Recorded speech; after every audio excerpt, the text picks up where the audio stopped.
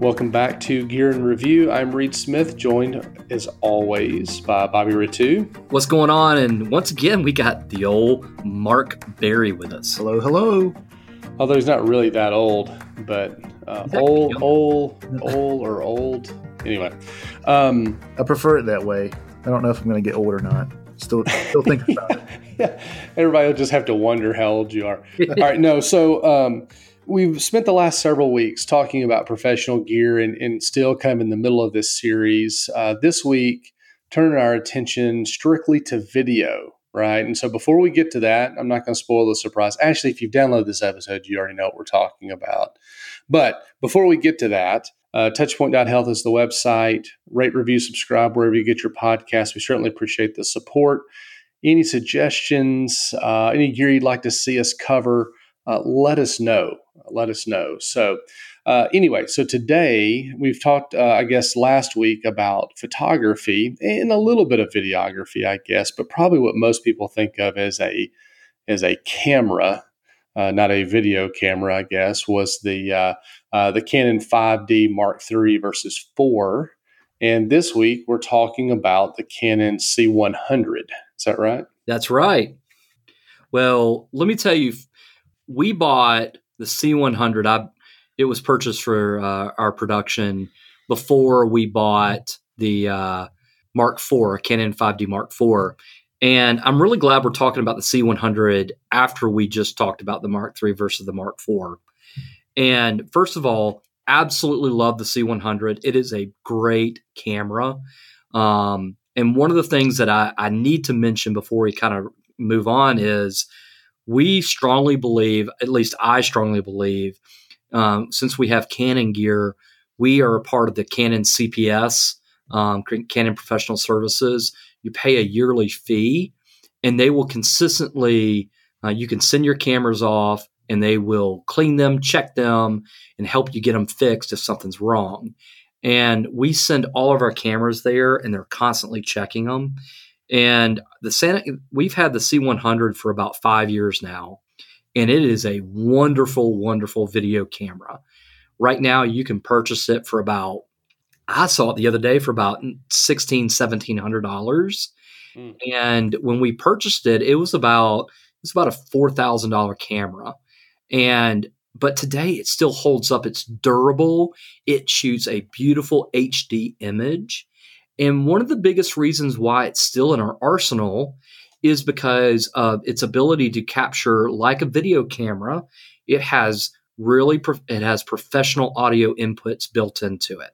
By adding a simple attachment that comes with it, the handle on the top, you can plug two separate XLR cables to record two separate channels of audio into the camera, and which is a great asset for doing interviews or recording natural sound or whatever it may be.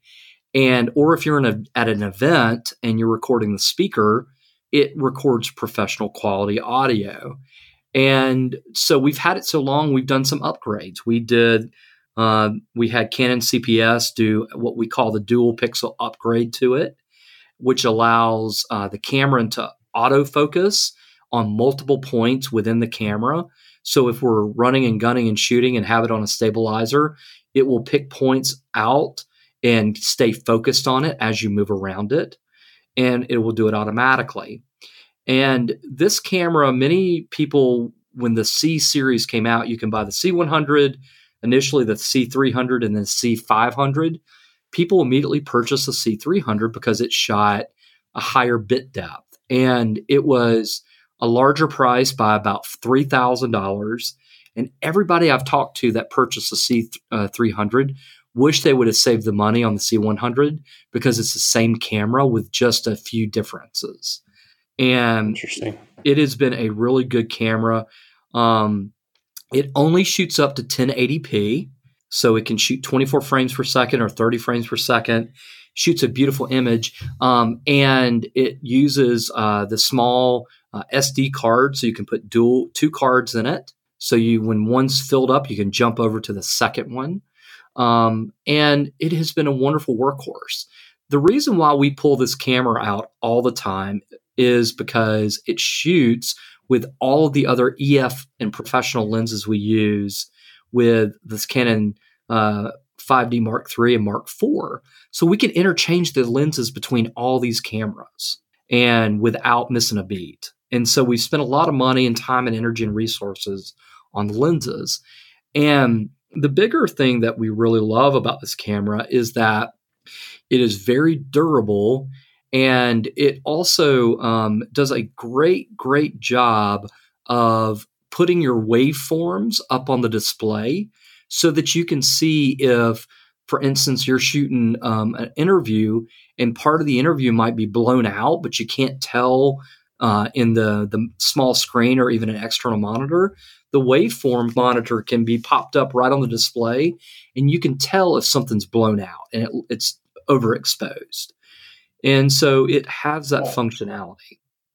Very cool. Well, I think, you've mentioned a time or two over a couple of episodes now about being a Canon shop. And so I would assume the fact that you can use the same lenses as EF lenses, that leads you down a path of obviously continue to buy Canon gear. So, good for Canon, and other manufacturers do the same thing, right? Right. Once you invest in some glass, they want to keep you, keep you in that track. And so that makes a lot of sense. It looks to me, obviously, it's a very, not a real heavy piece of equipment. Looks like it's probably pretty easy to get around with. Yep. But why would you use this versus like the Mark IV that we talked about last week, for example, that does the 4K video, or, what are the different use cases, I guess? Well, I'm going to say my piece, and then I'll let Mark jump in because I can tell he's like edging on the seat over here. Like he's getting fired up. I'm going to say we will sometimes double shoot an interview. We will get the Mark IV out and shoot 4K and shoot that interview in 4K. And we'll use the C100 to shoot the 1080p version, but to record the audio. And so we know that we can double shoot and actually switch between the two if we want to. But the other thing is 1080p video looks great online. It looks beautiful. We're starting just now to see 4K monitors come out that can accept 4K footage. And so majority of our clients like the price point of an HD workflow. A 4K workflow actually jumps the price point up, not because we just say that we are. It's because we have to have extra hard drive space. We have to have a faster machine to process 4K footage. It takes longer to go through it all. And so it jumps the processing time up a good bit. People are streaming this stuff anyway, right? They're watching on their phones. It's like really how in depth do you need to be? Like how high resolution of a video do you need when a lot of this content is being watched via phone or social or whatever it may be, I guess. Right. And so when we do a lot of interview-based production, we're going to use a C100 because it shoots a beautiful picture. We've actually, this is the first time, one of the first few projects we're going to start this year that's going to be solely 4K. And the reason why is because they're going to display it on a huge screen inside of an event space. And so we want the maximum amount of pixels that we can get. But for 95% of the work that we do, the C100 shoots a beautiful picture. What do you think, Mark? I mean, what do you think about the differences and why we choose one or the other? I know in the last episode you talked about some of the limitations that the Mark IV has in an interview setting. And we both know that the C100 just removes all of those limitations. It is the interview king. Its batteries can last half a human lifespan. I mean, and you talked about the audio that it captures. The C100 is famous for its XLR inputs. Like the audio it takes matches dedicated audio recorders. That's a big deal. That's why we're able to use this camera just for audio recording only if we have to, if we want to back up a 5D interview. So it's just a really robust workhorse that can be used all day long without having to switch out batteries and all this stuff that comes with using a DSLR. So, yeah, we also have purchased a external recording device. It's a Ninja Atmos, and it can record the highest quality coming out of the camera that is uncompressed, so it does not compress it. And we have looked at that uncompressed raw video recorded on that external hard drive monitor out of the C100 and compared the color grading to the file that is compressed, it's recorded on the little cards that we put into the C100. And honestly, it's hard to tell the difference. Yep. It really Very is. Cool.